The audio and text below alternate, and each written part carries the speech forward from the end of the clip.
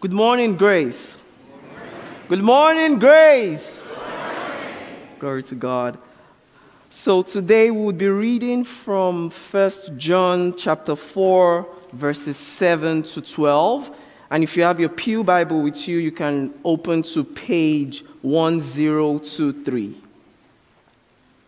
Beloved, let us love one another, for love is from God, and whoever loves has been born of God and knows God. Anyone who does not love does not know God, because God is love. In this, the love of God was made manifest among us, that God sent his only Son into the world so that we might live through him. In this is love, not that we have loved God, but that he loved us and sent his Son to be the propitiation for our sins. Beloved, if God so loved us, we also ought to love one another. No one has ever seen God. If we love one another, God abides in us, and his love is perfected in us. This is the reading of his word. Amen. Before we get started, let me say that these flowers here are placed by Paul Stanton in honor of his wife, Debbie Stanton, for their 29th wedding anniversary. We celebrate with the Stantons today.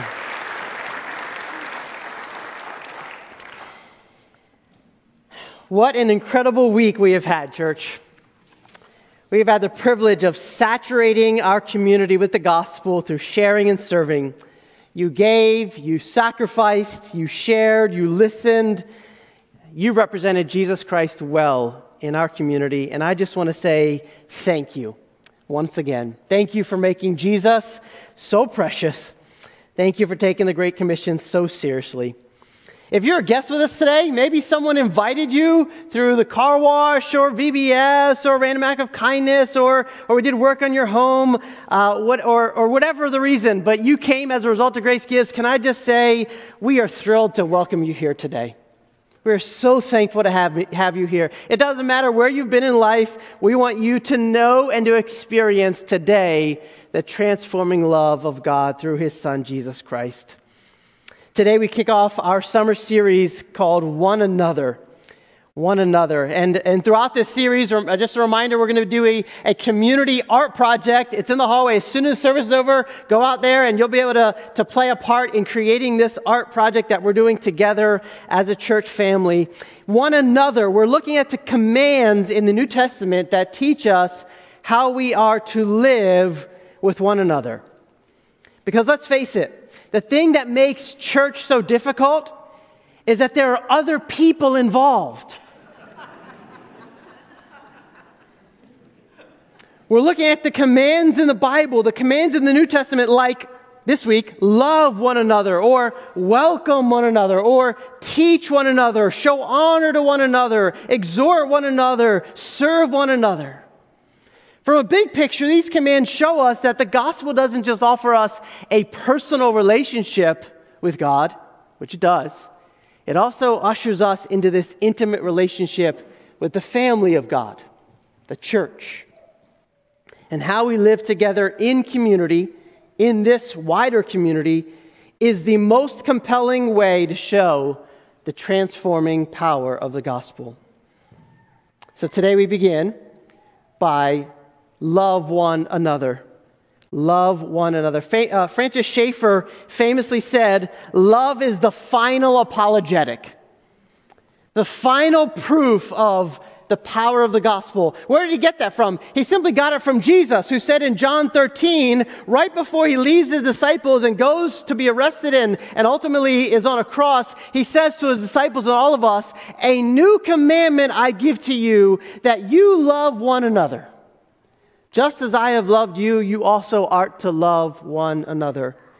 By this, in other words, by this love, all people will know that you are my disciples, if you have love for one another. Jesus knew that love is the foundation of life with him, and it's the foundation of our life together. Because love is at the heart of the Trinity.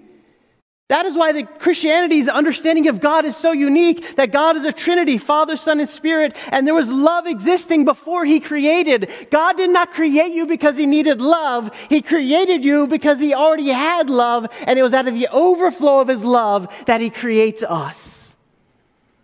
Christianity is much more than love, but it is nothing without love. Christianity is much more than love, but it is nothing without love. Let me ask you, before we get into the text, let me ask you to kind of use your imagination, use your thinking cap, your memory lane here. Can you remember a time in your life when you felt most loved, most secure, most adored or appreciated? Can your mind just quickly go back to maybe you were a child and it was something a parent said to you or a teacher said to you or maybe something that was written. Maybe it was a special moment, a graduation, a birthday party, a wedding. What was it? Do you just remember? And it could have been just a quick moment, or maybe it was a season where you felt, in this moment, I feel completely loved. I remember standing in front of a church on June the 8th, 15 years ago. Kind of like this right here. I was about to get married, and they opened the doors, and my bride was standing there waiting to come down. And the look on her face, she was so excited, so full of joy. She had no idea what she was in for. Truly. But in that moment, it was like, I was like, wow, you're that excited to marry me? I felt so loved, like I was the most important person in the world. Here's what I want you to understand today. God loves you with an everlasting love. You've already heard that in the songs and in the scriptures that were read. God loves you with a love that overflows from within Himself. And when that love gets inside of you, through the new birth or becoming a Christian, you cannot help but share that love with others. That's the point. Let's learn what John tells us here in this text. Lesson number 1, God's love in us empowers love for one another. God's love in us empowers love for one another. This section of John's letter is a call specifically to love one another. That's been John's thing ever since the Gospel of John and in his epistles. Love one another. But here in this passage, he does more than just give us a command to love. He's giving us a compelling motivation for what makes love possible in the first place. Look again at verses 7 and 8 of 1 John 4. He says, beloved. Notice that? He's even modeling the kind of love he's teaching us. Beloved, let us love one another, for love is from God, and whoever loves has been born of God and knows God. Anyone who does not love does not know God, because God is love. He says, let us love one another. Why? For love is from God. In other words, love has its source in God. The word for love here is the word agape. It's the Greek word referring to not romantic love, that's a different word, and not friendship love, that's a different word as well. He's not talking about the feelings of love here. Please understand that. He's not saying love as if when you say, oh, I feel so in love, or, agape love is not that. It's unconditional, total commitment. Or as I like to say, agape love is defined as loyal love. I am 100% loyal to you, never wavering. Look, I could say that I love vanilla ice cream, because I do. I know that sounds kind of ordinary, right? Come on, you want a fancy flavor? No, just give me the main thing, the basic thing. I love vanilla ice cream. But look, I don't have a loyal love for vanilla. Sometimes I do betray her and go for butter pecan or salted caramel. I do not have agape love for vanilla ice cream. Agape love is a love that says, I give all of myself to you no matter what. It's more like the vows that are spoken at a wedding. for better or for worse, for rich or for poor, in sickness and in health. In other words, you're saying, no matter what comes, I don't even know what's going to happen, and yet I'm making a vow right now that I'm going to be committed to you.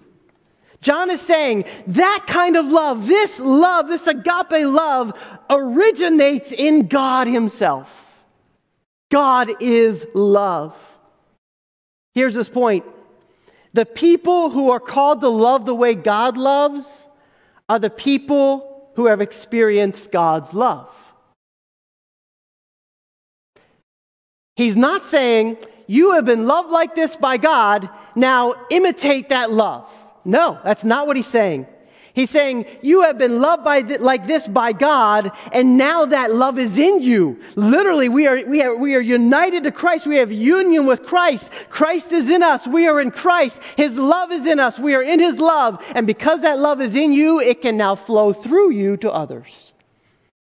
That's the power of God's love, agape love. It literally empowers us, enables us to love one another. Since God is love, those who have a personal relationship with Him have the power to become loving people. Notice what John says. He says, loving one another also demonstrates that we have been born of God. He's talking about the new birth. Jesus said that you have to know Him, you have to be born again spiritually. And love is a demonstration of the new birth. It shows that you're a true Christian. Not only that, he says love also demonstrates that we, know God at the end of verse 7. Know is the word for intimacy. Our love for others reveals a growing intimacy that we have with God. So, if you have a desire and ability to genuinely love others, if you have this something in you just driving you to serve others, sacrifice for others, forgive others, bear with others, the reason you can do that is because you've been born of God and know God. His love is flowing through you. Love is a measure of your spiritual maturity, which is why I want to ask you, do you have God's love in you? And are you showing this kind of love to others? There's a danger in misunderstanding verse 7. Some might read it and conclude, okay, anyone who loves must be a child of God, regardless of whether they believe in Jesus Christ. But look, that would take this verse and strip it right out of its context. 1 John 3:23, just a few verses earlier, John said this, and this is His commandment, that we believe in the name of His Son, Jesus Christ, and love one another just as He has commanded us. John makes it clear here that a true child of God, a Christian, believes in Jesus Christ by faith, and that faith flows into love for others. Some might still respond and say, how do we make sense of people who do love others but aren't Christians? And that's a legitimate point. Because we have to acknowledge this morning, sometimes non-Christians seem to be better at loving others than Christians. How do we explain the love that they have, that they show? And the answer is, it actually proves the Christian doctrine of common grace. What do I mean by that? Christianity teaches, the Bible teaches that all humans are made in the image of God. No matter what you believe, no matter what your background, you are made in the image of God. Even though we are stained by sin, we all still have the capacity to love. But look, human love, no matter how noble, always falls short if it refuses to acknowledge Jesus Christ as our supreme object of affection. So, love by itself cannot save someone from the condemning nature of sin. Love cannot compensate for the sin of rejecting Jesus Christ. So we can conclude, love alone is not the sign of being born of God. It's love that is rooted in faith in Christ. That is a sign of being a Christian. Notice verse 8, he says it in opposite terms. Anyone who does not love does not know God, because God is love. A lack of love in your life may very well be evidence of a lack of relationship with God. Without true knowledge of God through His Son Jesus, you simply cannot and will not express agape love for others. You see, a lack of love says a lot about what you believe.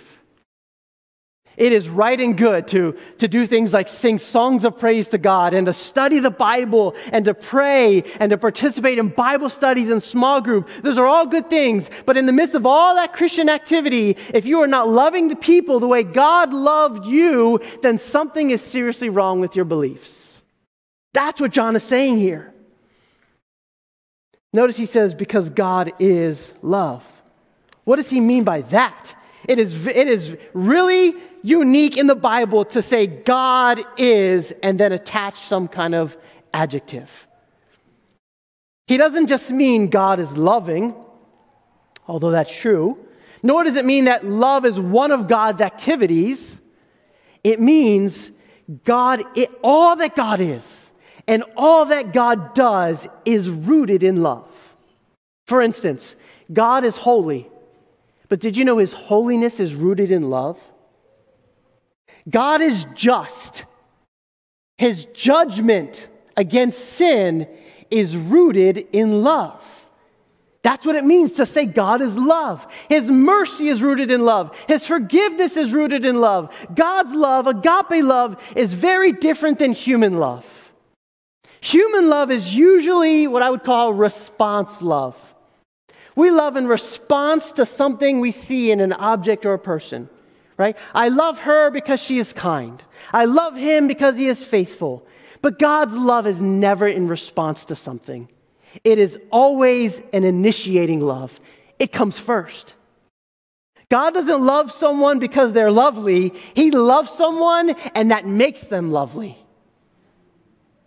God, look at me. Look at me. If you've been sleeping, wake up. God loves you because of who God is, not because of who you are. And you might think, well, that's kind of demeaning. No, it's freeing. That's good news because it means you never, ever have to earn His love. You never have to prove yourself to Him. I had the privilege of being in the delivery room for each of my 3 children.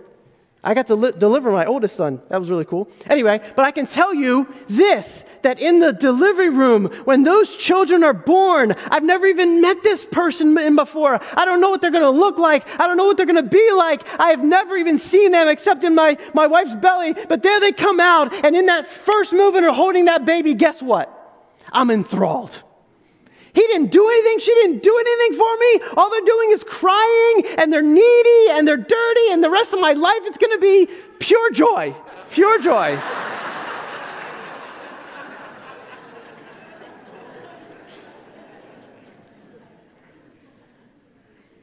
I loved them fiercely from the first moment I met them. They didn't do anything. They couldn't prove themselves for me. I simply loved them because they were my child. If you're a Christian, that's how God loves you. And that divine love is now in you. You get to experience it, to rest in it, rejoice in it. And now God's love in you will empower you to genuinely love others. That's what John is saying. But not only that, John makes very clear, lesson number 2, that God's love is defined and demonstrated by the sending of Jesus Christ. In verses 9 and 10, John explains what he means by saying that love comes from God and that God is love.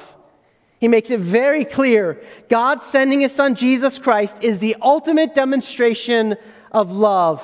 In fact, it is the definition of love. Verse 9, in this, the love of God was made manifest or revealed among us, that God sent His only Son into the world so that we might live through Him. In this is love, not that we loved God, but that He loved us and sent His Son to be the propitiation for our sins. God's love is defined by the sending of Jesus to live, die, and rise again to offer what He says, propitiation for our sins. We'll talk about that in just a moment. But please listen to me carefully. God's love is what initiated the sending of Jesus on His great rescue mission. Not His wrath, not His justice, not His judgment. It was love that drove God the Father through the Son by the Spirit to do what we could never do on our own. And then when John says in verse 10, "In this is love, not that we loved," what is he saying? He's saying any true definition of love must start with God and not with us. You see, part of our problem as sinful humans is that we want to define love from our perspective and in our terms, don't we? Because it's a lot more convenient. It feels a lot more freeing for me to define what love is and to experience what I think love is. And that's why there's slogans like "love is love." Friends, that's simply not true. God is love. He defines love. He explains love for us. Let me ask you this, if you think love is love, how can we possibly think we can define true love? Look at all the brokenness in our world. All the wars, all the crime, racism, greed, the betrayal, the deception, the selfishness. Isn't it all rooted in our lack of love? We want love more than anything else in the world, don't we? And yet at every turn we are prone to not give love, to say, "Me first, serve me." No, we have darkness.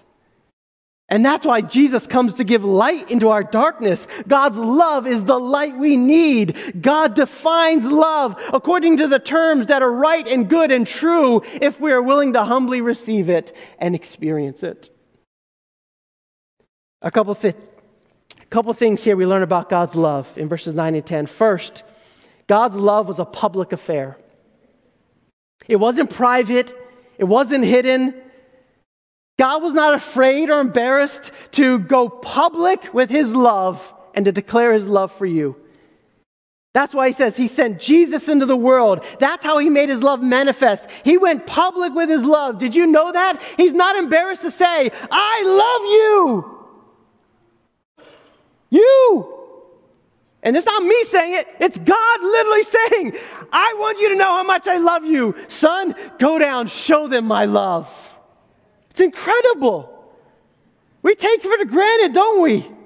We think it's, yeah, God loves me. No, you don't know it if you can say it like that.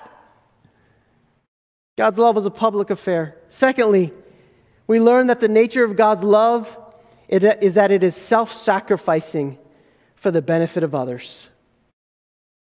This is incredible. He sent his only Son to make propitiation for sin. When someone commits an offense against another person, isn't it the offending person that should seek to make amends?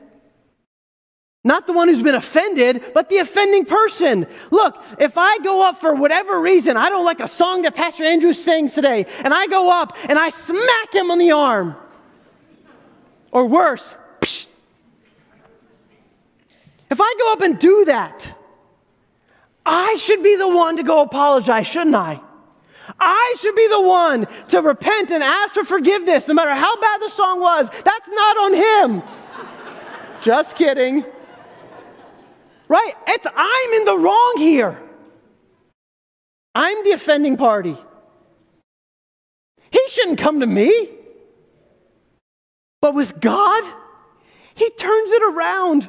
He doesn't wait for us to come to our senses and realize, oh, we need forgiveness. No, he comes to us. We've offended God. We've literally slapped God in the face with our sin, with our rejection, with our rebellion. And what does God do? He comes to us. He makes the first move. And not only that, he gives his life for us. He dies. That is self-sacrificial love. That's the love of Jesus. God sent Jesus to be the propitiation for our sin. What does that mean? It means Jesus came to take the punishment for our sin by removing the wrath of God that was on us because of our sin. This removal of sin by taking away his wrath flows from his love. Don't forget that. Do you see how even when he's talking about justice, God's justice, he's showing us his justice is rooted in his love. This is really good news. God comes down to us when we weren't looking for him. God literally knows the worst thing about you, the worst things that no one else knows. And he still loved you enough to suffer and die for you. He died for people who don't even love him, who don't even love one another well. This is what makes Christianity so radically different from every other religion. It's the only faith that says you do not come to God with good works seeking approval. You could never be good enough. Christianity is the only faith that says God comes down and gives his life for you because he loves you, and it's only faith that says you can't earn his love and forgiveness, you receive it as a gift of grace through faith in Jesus Christ. We talked to many people this week at Grace Gives and talked to them about eternity and their destiny and heaven and hell and what do they believe now. And the vast majority of people, no matter what faith background they have told us, and this is from testimony of hearing people literally say, how do you know you'll go to heaven when you die? How do you know you'll be with God? And they say, we believe that we're a good person. I've tried to follow God. I've tried to be a loving person, and that's what's going to get me into heaven. Friends, that will not get anyone into heaven. Jesus said, be perfect as your heavenly Father is perfect. If that is your standard, if you have that standard, you get in. Who's the first person to raise their hand? They have no sin. That means we need a Savior. And that's why Jesus came, to take the judgment against sin. We know God either has to be just or not. If someone were to come into a courtroom and having done horrible things, and we were to say, it's okay, you get in, we would say, hey, there's no justice there. We need God to be just, and we need him to be the one who justifies sinners like us. And that's what Jesus does in taking our place, his self-sacrificing love. We need a love that never fails. And that's what Jesus is offering you today if you are humble enough to receive it. Jesus isn't just a moral teacher who comes to show us how to live loving lives. No, he's a Savior who comes to live the life we should have lived, to die the death we should have died, also that unloving and selfish people like you and I can be rescued by this radical, generous grace. Let me ask you, do you need to trust Christ today as your Savior? Do you need to receive this love for the very first time? Maybe you've heard about it, maybe you've grown up with it, but you've never actually embraced it by faith. You've never actually internalized it. It's always been external to you. Maybe you've been hanging on to your parents' faith, but now today's the day where you say, I want to trust Christ and experience his love for me, unconditional love that is for me now and is for me eternally, and it comes by humbly receiving Jesus as your Savior. Not by being good, but by trusting in Jesus, in his goodness, on your behalf. This is love, defined and demonstrated by God sending his Son. And then third, the goal of loving one another is to make God's love visible. Look at verse 11 and 12. Beloved, if God so loved us, we also ought to love one another. No one has ever seen God. If we love one another, God abides in us or lives in us, and his love is perfected in us. John is seeking to arouse a wonder and an awe at the magnitude of God's sacrificial love so that our response would be, how could we do anything less than love one another? That's what he wants to inspire in us. Do you see? It's the abundant love of God that creates the desire and the ability to love one another selflessly. Listen, the law can't do that. Me getting up here and telling you, love one another, will not give you the motivation to love others. And the fear of punishment can't do that either. I could say, you better love or else. But we know all we're thinking of is how do I get out of the or else part? Fear will never lead to genuine love. He says that just a few verses later in chapter 4, verse 18. There is no fear in love, but perfect love casts out fear, for fear has to do with punishment, and whoever fears has not been perfected in love. We love because he first loved us. I cannot guilt you or fear you into loving, and God doesn't either.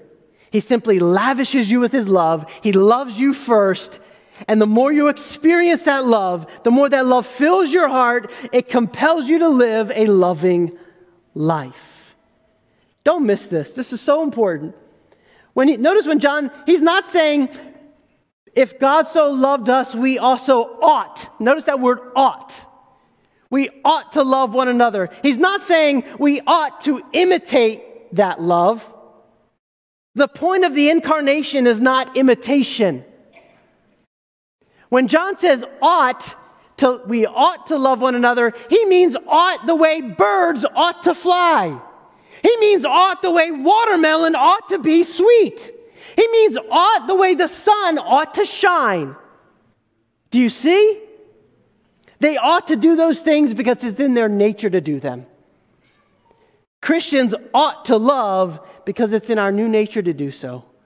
We are born of God. God's love is in us. Therefore, we are being who we were created to be when we love. No, the goal of incarnation is not imitation, it's transformation. Not only that, if we love one another with this kind of self-sacrificing, self-giving love, John says God's love abides in us. It literally lives. It's alive in us. He says, no one has ever seen God. You and I have never laid eyes on God. Not yet. But did you know when believers love one another and love those around us, we're making God visible? We're making His love visible. People all around the world, maybe you even said, if I can only see God, see Him somehow, I would believe Him. And God says, I will show you how you can see me. I will birth the church, and the church will be my people, my hands and feet, my body, my living stones, my bride. And you will go out and you will love one another, and through your love, they will see me. That's God visible through our love. And His love is perfected in us. When believers love one another, we're allowing God's love to reach its full purpose and goal in our lives. But let's be honest with each other. Loving others this way is really, really hard. Victor Hugo famously said, "You can give without loving, but you can never love without giving."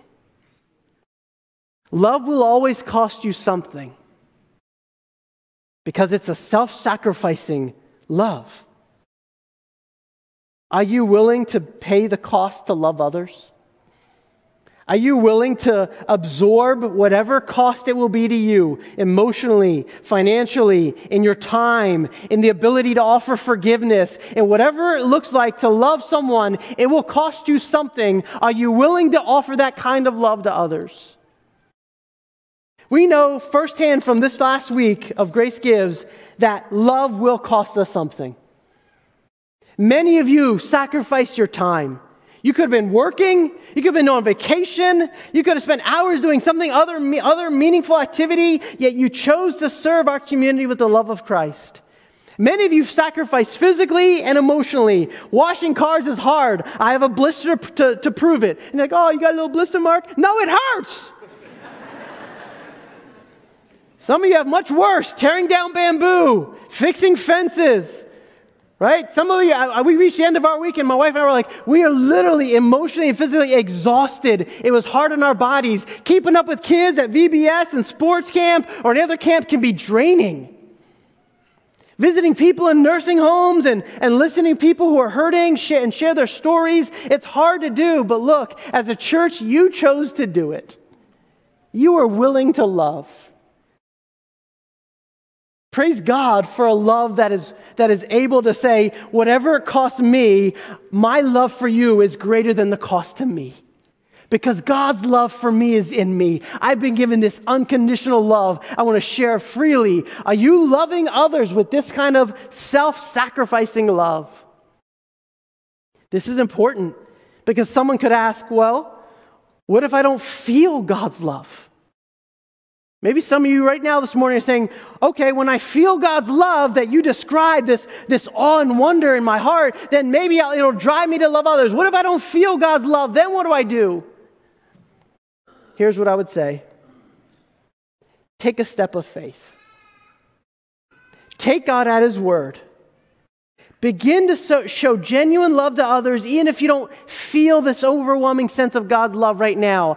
Act even before you feel it, because listen, the Christian life often works this way. Often it's in the acting by faith that you experience the wonders of God's love anew.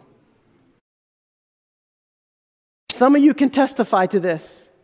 Some of you did on Thursday night, our testimony service. You didn't feel like going to VBS. You didn't feel like preparing the lessons. You didn't feel like washing people's cars. You didn't feel like doing home improvement work. You didn't feel like doing all these things, but you did it. You lived by faith. And guess what? God did something in your heart, didn't He? He gave you a love for those kids. He gave you a love for the people in our community, a love for the hurting, a love for your fellow church members. Some of you didn't even know other church members, and you're like, oh, who are you? I don't know who are you, but you got the tires, I got the wheels. We should probably know each other. Wow. And then you realize, like, you too? You're part of the family of God too? And in that love welling up inside of you for others, it hits you anew. That's how God feels about you. That He delights in you. He wants to spend time with you. He loves you more than you can imagine. He's not been waiting for you to mess up so He can punish you. He's been waiting for you to admit your need for Him so He can pour out His unmerited love yet again. Please hear me, church. This week, your love for one another and for our community made God's love visible. Be encouraged by that. God used you to show the people around you that His love is generous, His love is unconditional, His love is patient, His love is joyful, His love is enduring, and His love never fails. But listen, I said from the very beginning of when we launched Grace Gives, that Grace Gives is not an event, it's a lifestyle. Grace Gives is not only an event, it is a lifestyle. And so here's what I ask you as we close. Will you love others in this church family this week like you loved them last week? All the things you did to serve others, care for others, and share with others, are you willing to do that? Will you love people in our community this week like you did last week? It might look different. You're going to go into the office maybe on Tuesday and it's going to look different. Are you willing to love the people in your very own home this week the way God has loved you? You say, well, when she gets her act together, I'll love her. When he does the things I want him to do, then I'll love him. When my kids act right, when my parents... No, that's not how God loved you, is it? No. He says, what were you doing? You were acting crazy, and I loved you. You were acting like a mad person, and I loved you. You were rebelling against me, and I came after you. Now go do that for your family members and see what happens. Yeah, it'll cost you. But the joy, the freedom, the hope, the love of God in you flowing to others, it is transforming love. And in so doing, we will make God's love visible. Don't ever forget, that's a privilege. Grace Baptist Church, let's love one another.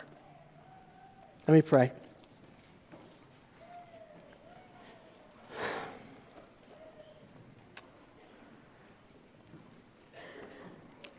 Father, I thank you that we can gather like this, sitting at your word, under your word, submitting to your word. Not to my words, not to what Grace Baptist Church thinks, but for you, Almighty God, our loving Redeemer, to let you speak into our hearts as the one who has all authority in heaven and on earth. God, we are desperate for your love to fill us. We are desperate to feel, to experience, to bask in this great love you have for us. Lord, I am talking about the one topic in Scripture that feels like we're standing at the edge of a cliff. How do we describe something that is beyond description? How do we describe a love that we've never experienced from another human? How do we put into words, into picture, a love that never fails? When all we see around us and all we've ever experienced is failed love. Father, this morning we come. Some of us come who've never trusted in Jesus to experience your great love, your forgiving love. I pray that now would be the moment that they reach out, they cry out to you in faith. Maybe they don't have all their questions answered. Maybe they don't have all their ducks in a row, but they know this, that they're sinful and they need a Savior to make them new. God, would you move in their hearts, no matter how young or how old? God, would you work in their hearts right now? Maybe this be the moment where they experience the transforming, rescuing love of Christ. God, for our church family, I give thanks for the love that I see and experience already. And I'm asking, Father, that you would keep pouring your love out so that it would motivate, empower us to love others as you have loved us. God, this community needs it. Our world needs it. We need it from one another. Lord, we admit we're out there and it's a battle. We get beat up. The last thing we need, Lord, is to come into here and get beat up by each other. Lord, I beg of you, keep transforming this church into being the kind of loving church that will be a city on a hill. That people will look to like the testimonies this week. Why would you ever give something free? And we can look and say, because we love you. Help us to do that for one another. As we enter into this time of communion, Lord, prepare our hearts. Help us to examine our hearts. Help us to think about the ways in which we have failed and then run right back to you and say, Jesus, we thank you that your forgiveness is full and free. We pray all of this in the name of Jesus. Amen.